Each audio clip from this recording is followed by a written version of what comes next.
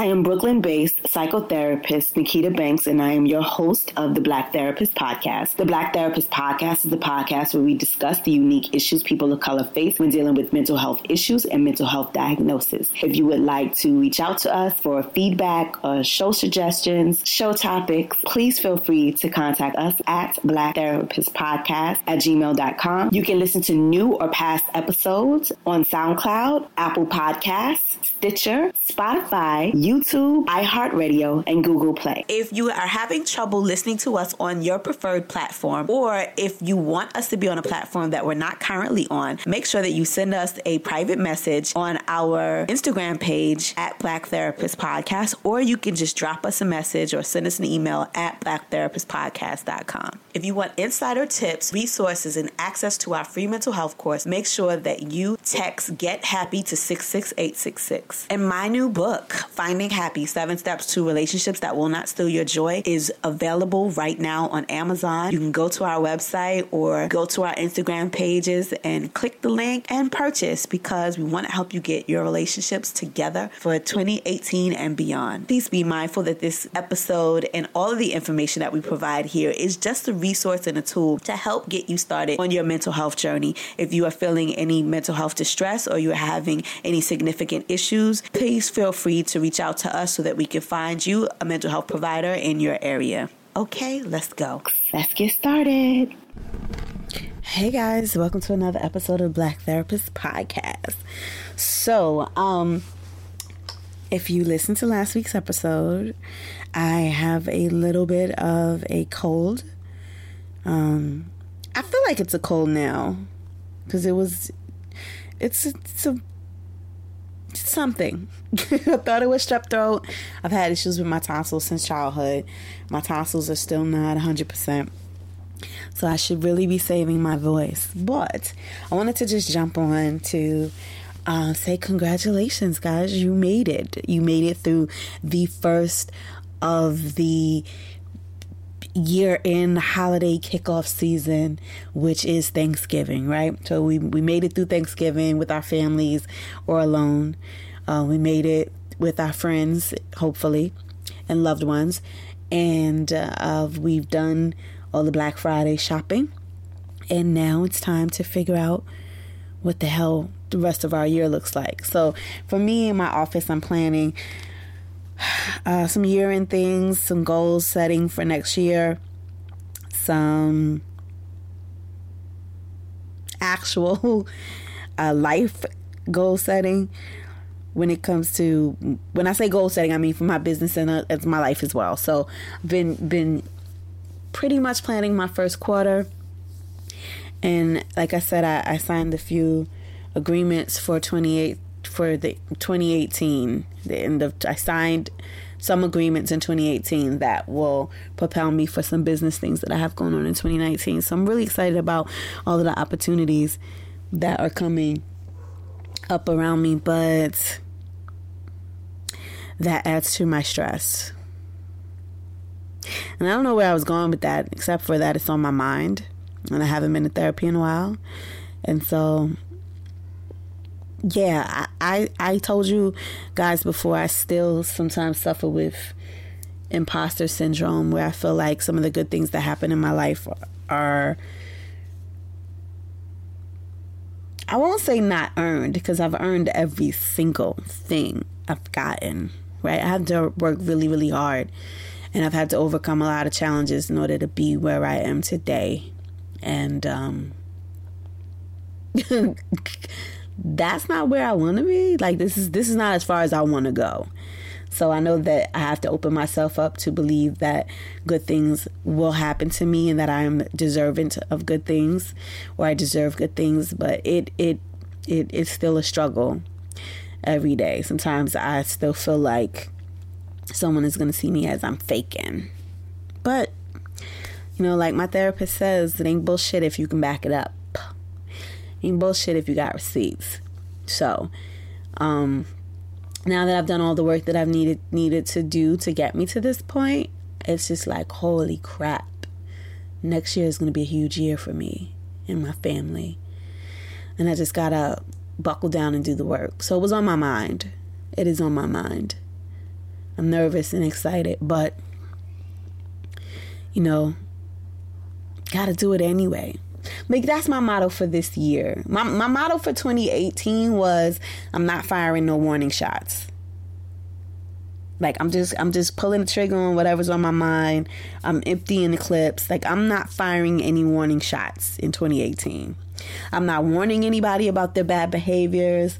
I'm not trying to convince anybody of something that they don't feel or they don't believe. I'm not trying to change anybody's mind and or opinion on me or what it is that I'm doing or my worthiness or nothing. I'm going to see stuff for what it is. I'm going to make a decision on whether or not I want to engage in it, or what's the best plan of attack if I decide to engage in it in a way that promotes my health and my happiness. And if it's not going to work in that situation that it's in, whether it's a work situation, whether it's a business situation, whether it's a romantic situation, whether it's a family situation, it's a social situation, if it ain't working in that particular context, I'm removing myself from it. Like, my only New Year's resolution that I had in 2018, which is the end of 2018, and I'm still kind of struggling with it a little bit, is letting go. Like, I think I said this before, I'm a hoarder. I'm definitely an emotional hoarder. I'm a people collector. Like, I feel so deeply as being an empath that when I love you completely. It doesn't even have to make sense to me. It's just like, this is my love. I'm giving it to you. I hope that you give it back. But if you don't, I know I'll get it from the universe. So I'm going to still give it to you anyway. And operating from that space a lot of time was very draining and emotionally exhausting. And I had to learn to just kind of be like, that's good, but your love is valuable. And this is good shit. You might not want to give it out like free lunch. Like, you might want to just hold back. And it's not as if I love a whole lot of people. I'm super distracted. There's a baby in my hallway. And if you knew what time I was recording this, you'd be concerned as I am. I hear the baby, but I don't hear no adult. I'm a mandated reporter, but not tonight. I hear the grown up. Okay. So, y'all see I'm still in mommy mode. So anyway, so yeah, like,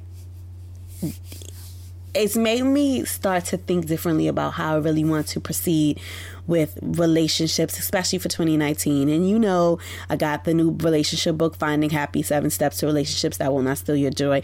I'm really trying to be the doctor that takes his own medicine. And so I probably should have read the book again, just to kind of see where I am in some of my relationships. But I know, like, for the most part, my relationships are pretty good.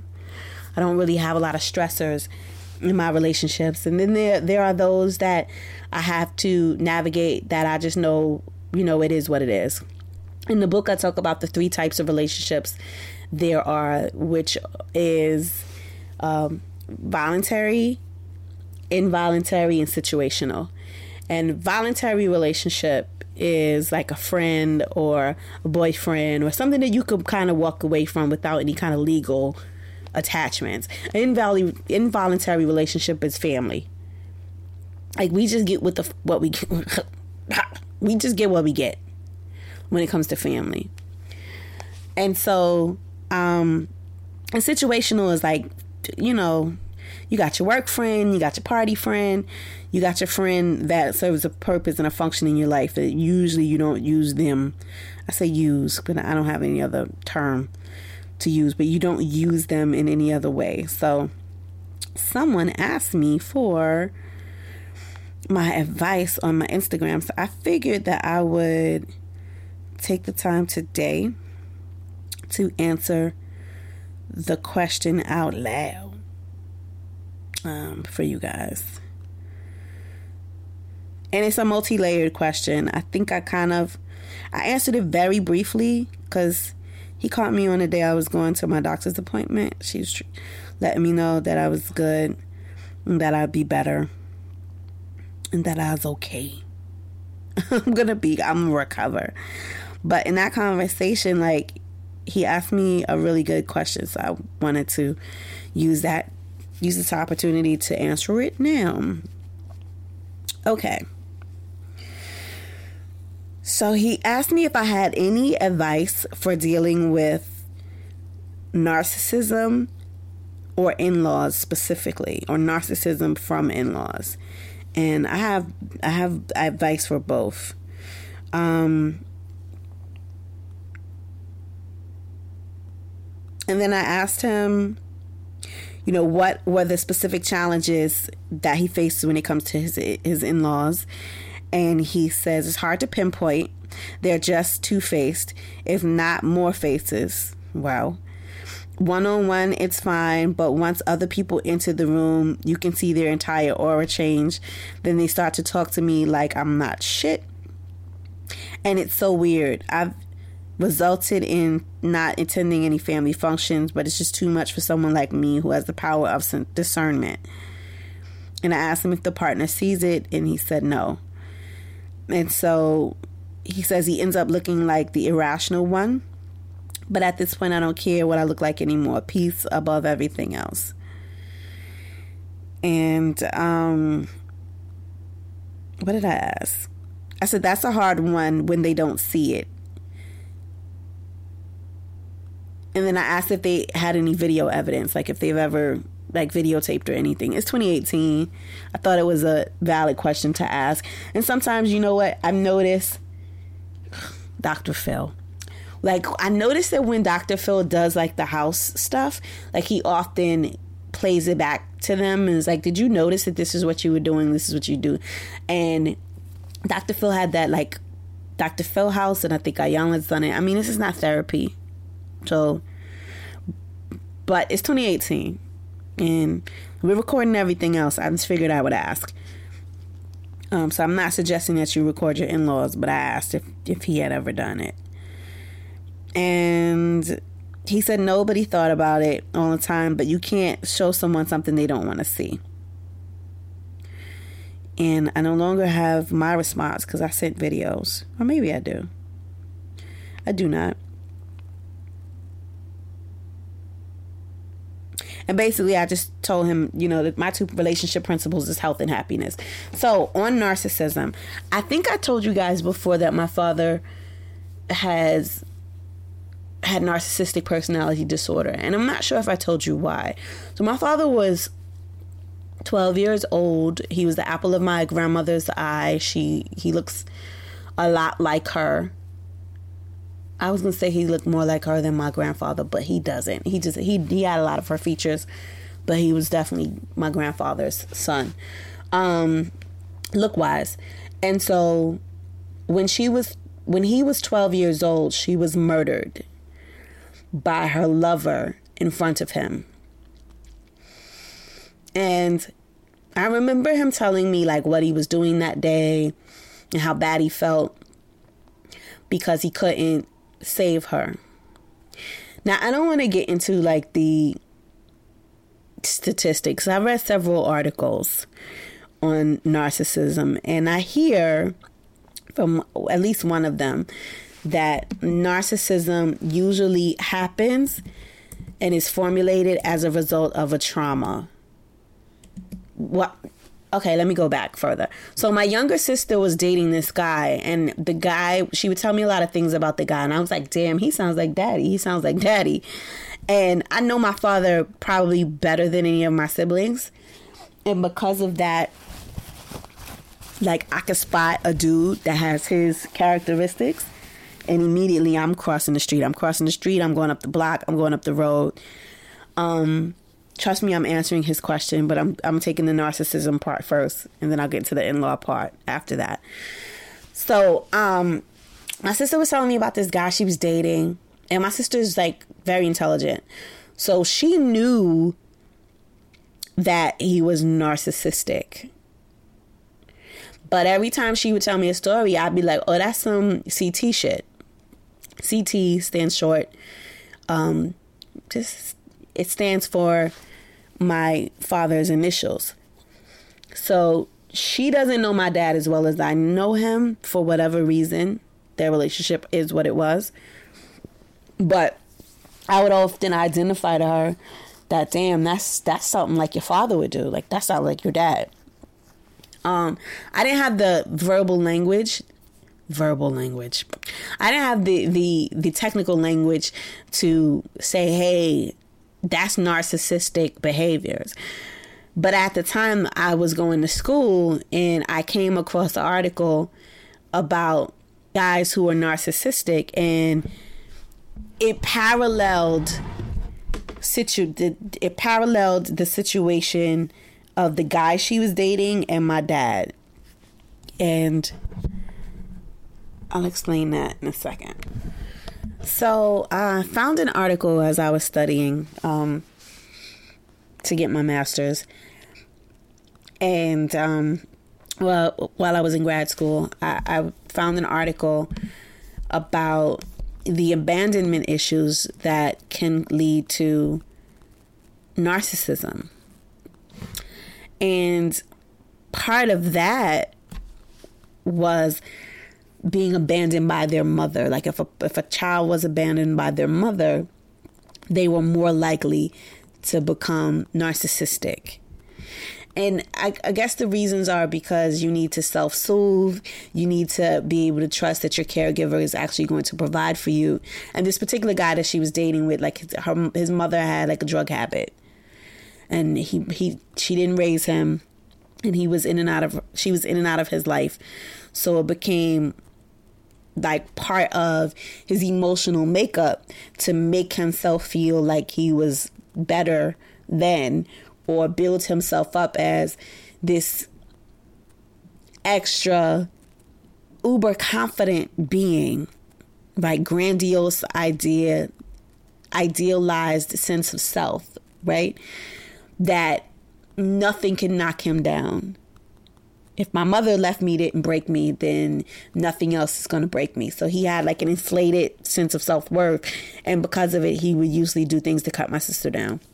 So my dad, as I was like reading this article and reading it to her and like sharing what I've learned, it brought me in mind of my dad. So I was able to like bring parallels, like, oh wow, well this is like daddy. Like daddy was abandoned by his mother too, not because of a drug habit, but because of death. And you know, he hates himself because he couldn't save her. He was too little. And there was nothing that he could do. So I started thinking about all of these things. But I'm like in school. I'm not thinking about diagnosing my family. I'm definitely not thinking about diagnosing my sister's boyfriend, although it was a discussion that we were having. And she was actively engaged. And she was like, yeah, he's probably a narcissist. And she dated him anyway. So I put this out of my mind. So it wasn't until after I graduated, I was out of school, I got licensed. I'm at my dad's house for the weekend. I was staying over there, and he started bugging out. Like he was like doing like a lot of weird shit around the house. And I didn't know if he was on drugs, because my father had a drug habit history, but I thought he was clean. Or if he was having a psychological break. And so I'm like, I'm trying to sleep, and like me and my dog is over there, and we're like chilling, watching TV or whatever, and I like doze off to sleep, and I wake up and like my father's over me, and I'm like, yo, this shit is weird. Like, hi, what do you want?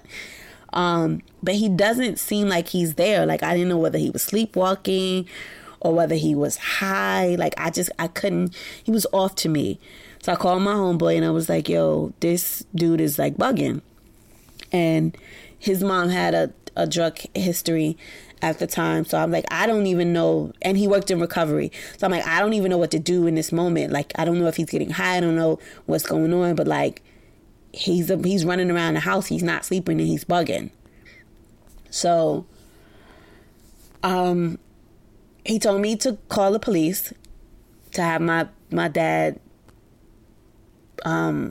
sent on like a 5150, which is like an involuntary commitment, a hold, so they can do like a psych eval. And I was like, I don't know if I want to do that, because if he's using drugs, he has every right to be using drugs. This is home. Like, I'm going to leave. I'm going to get myself and my dog, and I'm going to get out of here. And he was like, well, at least have the cops escort you out, like, if you're fearful. And I wasn't afraid of my dad, but I just felt like he wasn't in his right mind. I could not tell what this thing was. Like, I'd never seen him like this before. And I didn't have a frame of reference, but immediately I thought it was drugs. But now looking back on it, like, it might have been something a little bit more psychological. But I digress. So I see the cops are outside. I flag them down. They walk me upstairs. We go upstairs. They approach my father, and he's like completely fine. Like, straight mental status exam, knew what date it was, knew where he was confused at why the police was there, was confused with me.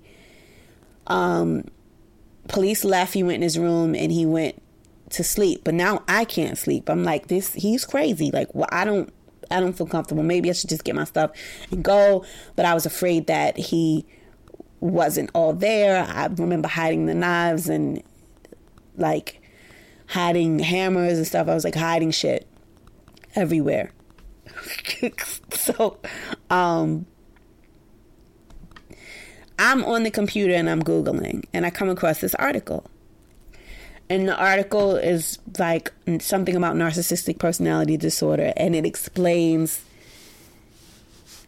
how you can kind of get stuck at the point of your trauma, and the trauma being so eventful that it fuses your psyche, or it fuses your personality at the time of the trauma, and whatever it was that kept you going in the moments of the trauma is who you end up becoming. And so my father has always kind of been like a 12-year-old boy to me. Like, him and my son, my son was little, like, it was a lot of like playing games, and like it was really cool to have like an adult that's not like an adult, because he wasn't really like an adult. Like, I would literally, if I had to leave my son to watch him, I would have to, you see what I said? If I left him to watch my son, I would literally leave my son to watch him. It was a Freudian slip. So I would have to like tell my son, okay, well, here's the cell phone. If you need to call me, this is where I am. Like, I was kind of nervous because I knew that my kid would have to be the adult. So we had to stop the babysitting. And I remember reading that article and like weeping. And then going to my doctor for my physical and saying to her, I just found out my dad is a narcissist. And she was like, Nikki, I'm so sorry. And then saying to my therapist, like, why didn't you tell me that my father was a narcissist? And he was like, you're licensed. I figured you would have figured this out by now. And I was like literally not diagnosing my family. And then I remember telling my black friends, like, yo, my father is narcissist. And they was like, that's just selfish. That's just, it's just regular. And I was like, nah, no, you don't understand. Like, there's an actual diagnosis for this.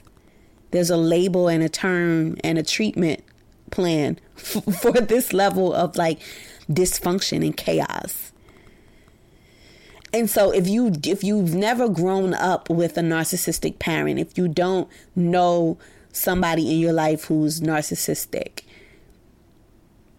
but actually you are the child, metaphorically, of a narcissistic parent, because we have this president. This president is batshit crazy, textbook narcissist with a bunch of other shit.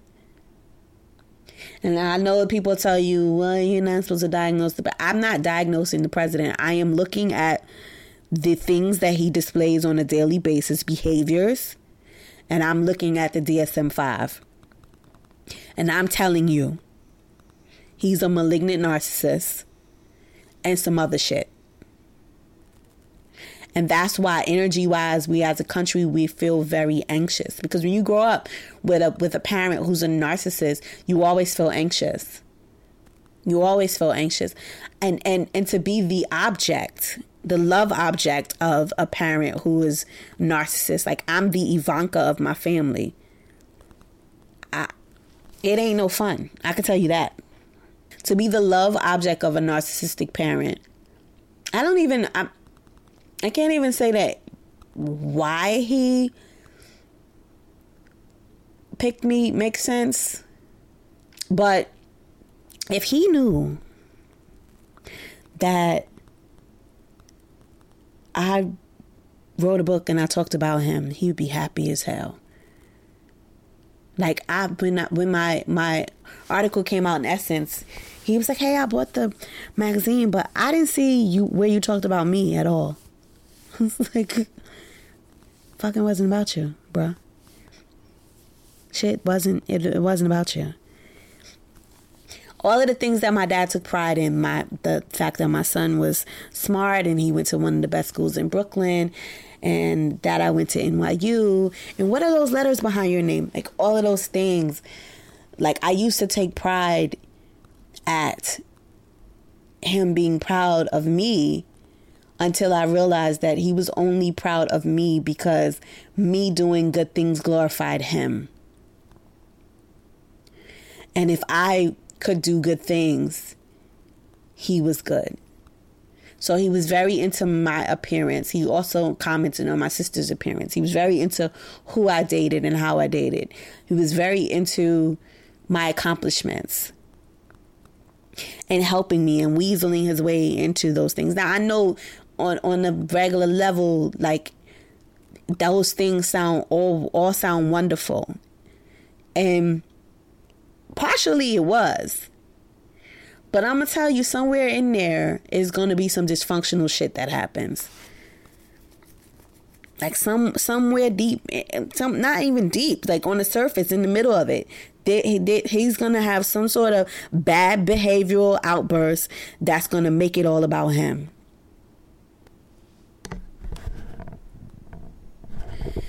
So that's what having a narcissistic family member is like. And to get back to the question, if his in-laws actually are narcissistic, bro, it ain't shit you're going to be able to do about that. Narcissism is one of the hardest personality disorders to treat. Personality disorders, period, are hard to treat, to be honest with you. And narcissism, more than anything, is hard to treat because usually people who are narcissistic are still able to function in society and be successful. For example, you're a president. And narcissism is a spectrum. So I have a lot of narcissistic tendencies growing up with my father. It's just they're not as dysfunctional as him. I'm not narcissistic. I can never make, no one can make a DSM-5 case of me being a narcissist. But every single one of us human beings, we have narcissistic tendencies, which is selfish tendencies. Some of it is just bare minimum self-preservation. I'm a black woman in this world.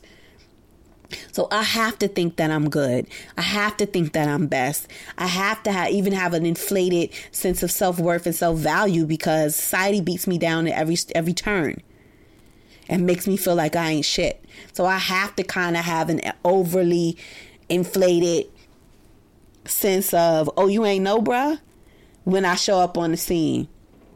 But that doesn't mean that I can't shine with other people. That doesn't mean that I can't give anybody else the credit that they're due. That doesn't mean that I have to at all times be the center of attention. I don't need that. You gonna see me anyway when I walk in the room, whether I'm quiet or not. You gonna see me, because that's just the type of presence I have. So I don't have to overly sell anything or overly be loud or histrionic or go on with antics in order to be seen when I come into a room. Like, it's not necessary. And I can be in relationship with others in a way that allows them to have get their needs met and to lead with love and dignity as well. That's not easy to do when you have a narcissistic personality disorder. If this woman has grown up in this family, that means that she's learned to navigate the family. That means that she's learned to socialize in that world in a way that mitigates the emotional impact on their behaviors. And for some of us, that means that she may just flat out ignore it. She may not have the capacity to see it. Or she is not in a place where you can challenge her view of her family system. It's like an ecosystem. When you mess with one thing, right? When the woolly mammoth dies, it screws up something else. You know what I mean? Like, all of these bees are dying. It's messing with something else. Like, you don't got to be a scientist to know that. But it's literally like, remember those Chinese puzzles that used to play with the kid, little squares with little squares inside of them, and it had a little ring. You take the ring out and you got to move it to make the picture. Like, it's literally like that, mastering relationships. Where you have to move one piece of the puzzle to make the puzzle. And it's fragile. And so if you think that you a brand new boyfriend gonna come into a situation, or the man that she loves, you come into a situation and fix her family stuff, nah, you can't fight family. So the thing that you have to do is you have to ask her, when she is the subject and the victim of their bad behavior, you have to ask her, are you happy with the way things are? Like, you got to get the person to the point where they realize that this is not working, and I'm not happy. I'm not happy. Because you can't isolate people from their family. You can't fight family. You cannot fight family. No way, shape, form, or fashion. You can't fight your family genetics. You can't fight your family psychology. You can't fight your family history. You can't fight with them. You ain't gonna be able to fight to change them. Family systems are as they are because they are impacted by intergenerational information. I know these are not words that we use when we talk like this. Navigate family systems and blah, blah, blah. Like, I'm just saying, I got to use the technical terms because we don't even know that we're doing this when we're doing this. My mother,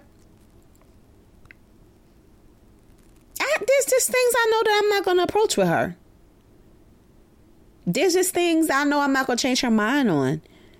There are a lot of things I will say, whether I change her mind or not. I will let her know when she's not meeting my needs. I will let her know when she's hurting my feelings. I will let her know when I have a difference of opinion.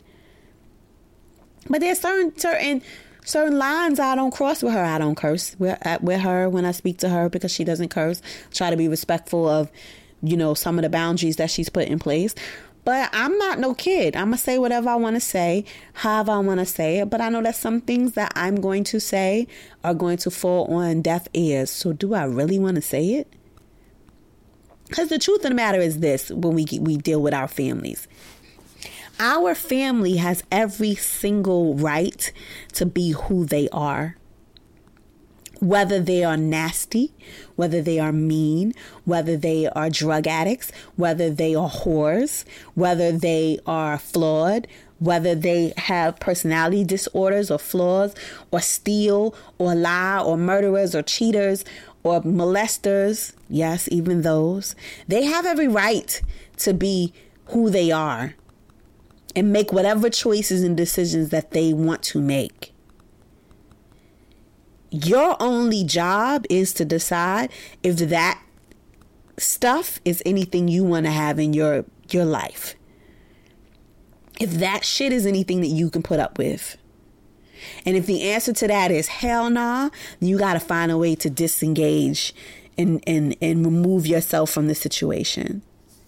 And I talk about all of this in the book. There's a workbook, so there are questions so you can read it and etc. And you could figure out some of these things on your own. You could take the course and work directly with me. You could become a client, call my office. That's on y'all. But, relationships, especially with family, involuntary relationships, they are the hardest to navigate. Because family has this idea that you're going to be there no matter what. No matter if you honor me, no matter if you meet my needs, no matter if you treat me right, no matter if you talk shit about me or talk about me behind my back or stab me in my back or steal from me, I'm just supposed to be there no matter what. And my idea of family is supposed to be my safe haven. It's supposed to be where I run to from all of the people in the world who are trying to do all of those bad things to me. My family is the place that I go. Should be the place that I go to. I don't have that kind of family yet. But I'm working on it. I have those kind of friends. I know I trust them with anything. I know they won't betray my trust. They won't betray my confidence. I don't have to worry about them doing me dirty or robbing me. I can't say the same about some of my family members. I can't say the same. I can't say that if money was involved, they wouldn't do something bad to me. And I'm not saying they're going to try to kill me or whatever, but I'm just saying, I don't trust them. And I ain't paranoid. It's just that when you see how certain people move, you got to see how certain people move. And you got to move like you move when you see them moving like they move. What the kids say, matching energy? Nah, I'm not matching your energy. I'm repelling your energy. I'm getting it the fuck out of here. I don't want nothing to do with that. Because life is too short. And you harbor resentment, you harbor feelings, whatever. I don't do any of that. So, my advice, if you have a in-law who is narcissistic and you cannot get your loved one to figure that out or to find out the best way to navigate that or see what's going on with that, you have to decide on whether having this relationship, and I don't mean the romantic relationship, but having the relationship with the family is conducive to the two relationship principles that I have set for you. Yes, I'm setting your relationship principles, but the two relationship principles that I've set for myself, which is health and happiness. And if this doesn't promote my happiness and this does not promote my health, I can't do it. You ain't gonna change your lady's mind about her family. And she probably ain't gonna change her behavior on how she deals with her family. Because it's learned behaviors. Nobody could come in and tell me anything about my family. Not about my mama, not about my sister, not about my brothers. Nobody could come in and tell me anything about my family. Even if it's true. I may listen to you and I know better. But even if it's true, you may not be able to tell me nothing about my family that I haven't acknowledged. And you can't tell me nothing about how I deal with my family. Not a one thing. You can't tell me speak to somebody I don't want to speak to. You can't tell me not to speak to somebody I love. You can't tell me nothing about anybody in my family. Any loved one that I have. I extend that to my friends. You can't tell me nothing. Even if what you're telling me is right. I ain't here for it. And that's me, and I'm open-minded. I'm open-minded. But you can't tell me how to navigate my relationship that I've had my entire life. You can't tell me how to change that. You can't tell me anything about that. It's hard as hell. But what you can do is set limits for yourself. What you can do is decide what you will and won't engage in. And you don't got to use big language. Your mother's not nice to me.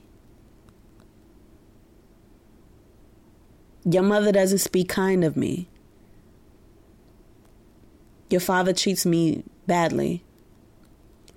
Your father doesn't respect me. Like, it don't have to be nothing major. Oh, your mother said this and da-da-da, but nah. Your mother isn't nice to me. It hurts my feelings when your mother does. And concrete statements. Don't talk about... I really don't really like the feelings thing. When I say the feelings thing, when people bring up in arguments like, oh, I feel that, da-da-da. I feel that you felt... Don't tell me what I felt by telling me what you felt. Let me know how your needs aren't being met. Your mother was disrespectful to me. You know, I felt disrespected when your mother said X, Y, and Z. Like, simple thing. The least words you use, the more people understand. And sometimes you got to repeat it. A major disagreement that I had with my older sister, where we didn't speak for a number of years. She kept trying to tell me what other people said. And I said, well, you didn't call your sister. Yeah, because I heard from so-and-so and so-and-so. And I'm like, yeah, but you didn't call your sister. Like, my main problem with you is you never came to me. Like, she couldn't argue against that because that was an actual factual that in all of the years that she had been letting these disagreements go on because she said this and he said that and da-da-da. Nobody didn't call my phone. You never called my phone not one time. You didn't call my phone. Did you call my phone? You came to my house? You rolled up on me? Because you never called me. Yeah, but I heard so-and-so, but you didn't call me. Like, it ended the conversation. Because no, you didn't call me. I didn't hear from you. I saw you last summer. You didn't say anything to me. Did you say anything to me? Oh, you didn't say anything to me. Okay. Like, sometimes you gotta use concrete statements. Right? I'm not messing with you because you slept with my man. Oh, but I didn't know he was your man. But did you sleep with my man, though? Like, ain't nobody sleep with nobody's man. But I'm just using that as an example. Like, either you did or you didn't. The truth is what it is. And speaking of that, Love and Hip Hop, I'm sorry. Paris and K. Michelle. You see how I divert? Like, I don't understand what the argument is about that whole situation because she did steal. $50, $5, 50 cents. You stole it. Taken without permission is stealing. It's theft. Right? I don't understand what language I speak that's different than what language she speaks. And she keeps trying to justify the fact that she stole. I don't care why you stole. Did you steal? Did you take without asking? Did you take without permission? Oh, but I thought. I didn't ask you to think. Don't think. Thinking is what got you here. We're not talking about what you think. It's either you did it or you didn't. Like, arguments is, I don't know. I don't really argue with people a lot because I break it down to the nitty and the gritty. Did you do? Yes or no? Did it happen or no? Like, that's how I deal with an argument. Because if you start talking about feelings, what I felt and you felt, like, a person does whatever they do to you because they feel justified. So if they did it, you don't got to ask no extra questions. They already did it because they were justified in doing it. They felt like doing it. They felt like they had a right to do it. They felt like They ain't care about you when they did it. So why are you asking all these extra questions? Well, what was you thinking when you did? Well, you wasn't thinking about... I mean, they did it already. Like, I made a mistake at work a while ago. And I admitted to it immediately because I was like, oh, yeah, I did that. Yeah, you're right. I did that. You gonna suspend me or no? Like, what's the consequence? You tell me what the consequence is because I did it. Like, I'm not going to argue about something that I did do. I did it. Now, tell me what my consequences is, because I'm old enough now to understand that if you do something, you can't pick the consequences. You just get whatever the hell gets. You get whatever judgment the judge sends down. Whatever sentence he sends down, you got to sit in that box. Like, that is what it is. You cheat on your wife, she decides that she going to divorce you and take half. You don't get to say, oh, it's not fair.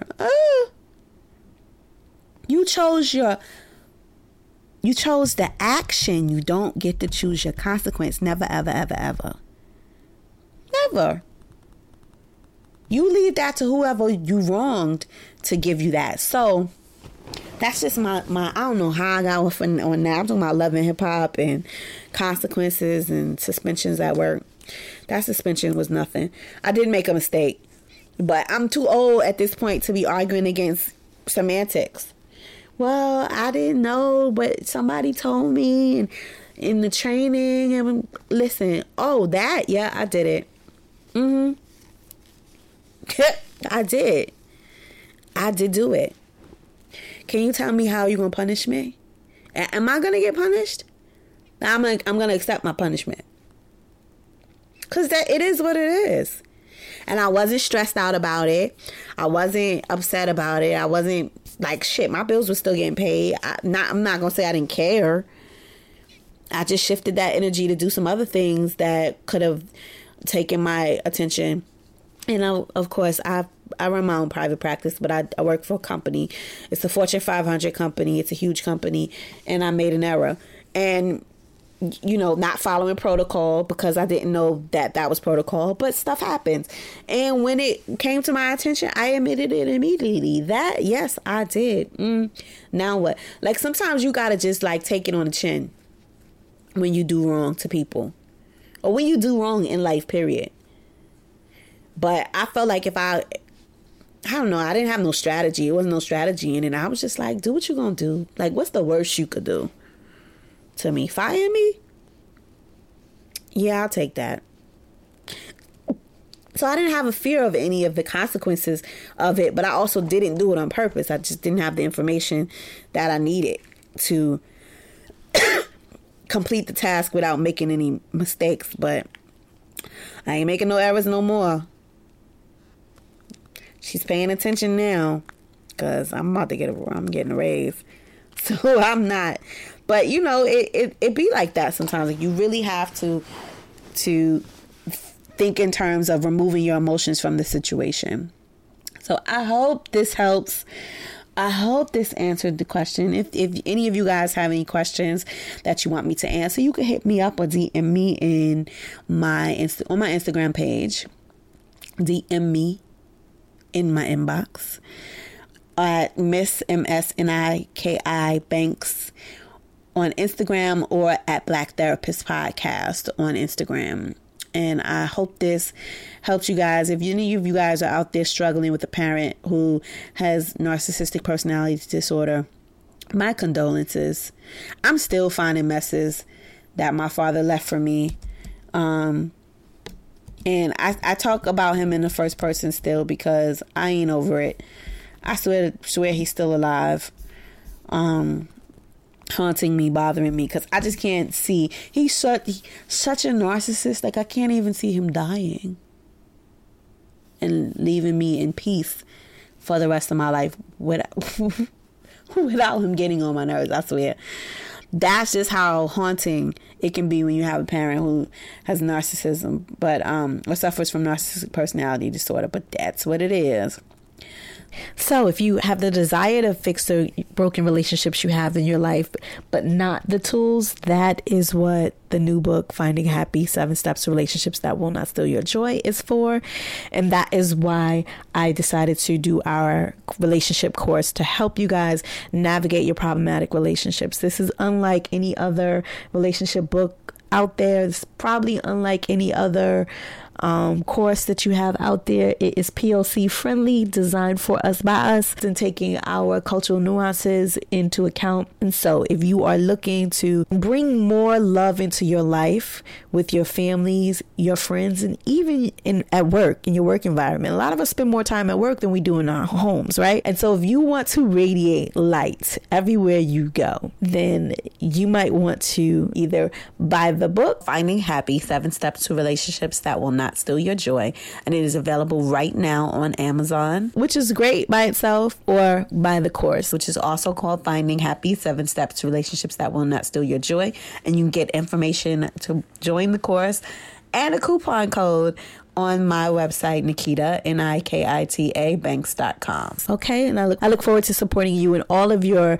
mental health endeavors, because my goal here is always to promote things that promote health and happiness. And so if you want relationships based on those two principles, health and happiness, this book, this course is for you. To everyone else, thank you for listening. Be well. Thank you guys for listening to another episode of Black Therapist Podcast. Once again, you can follow us on all our social media sites at Black Therapist Podcast on Instagram and on Twitter, as well as Black in Therapy on Facebook. Or you can follow your host, me, Miss MSNIKI Banks, on Instagram and Twitter, as well as you can find out any information about me at Nikita, Nikita Banks.com, and on the show's website, blacktherapistpodcast.com. And don't forget, if you want to send us any general feedback, show suggestions, show topics, or guest ideas, please feel free to drop us an email at blacktherapistpodcast@gmail.com. Thank you. Be well.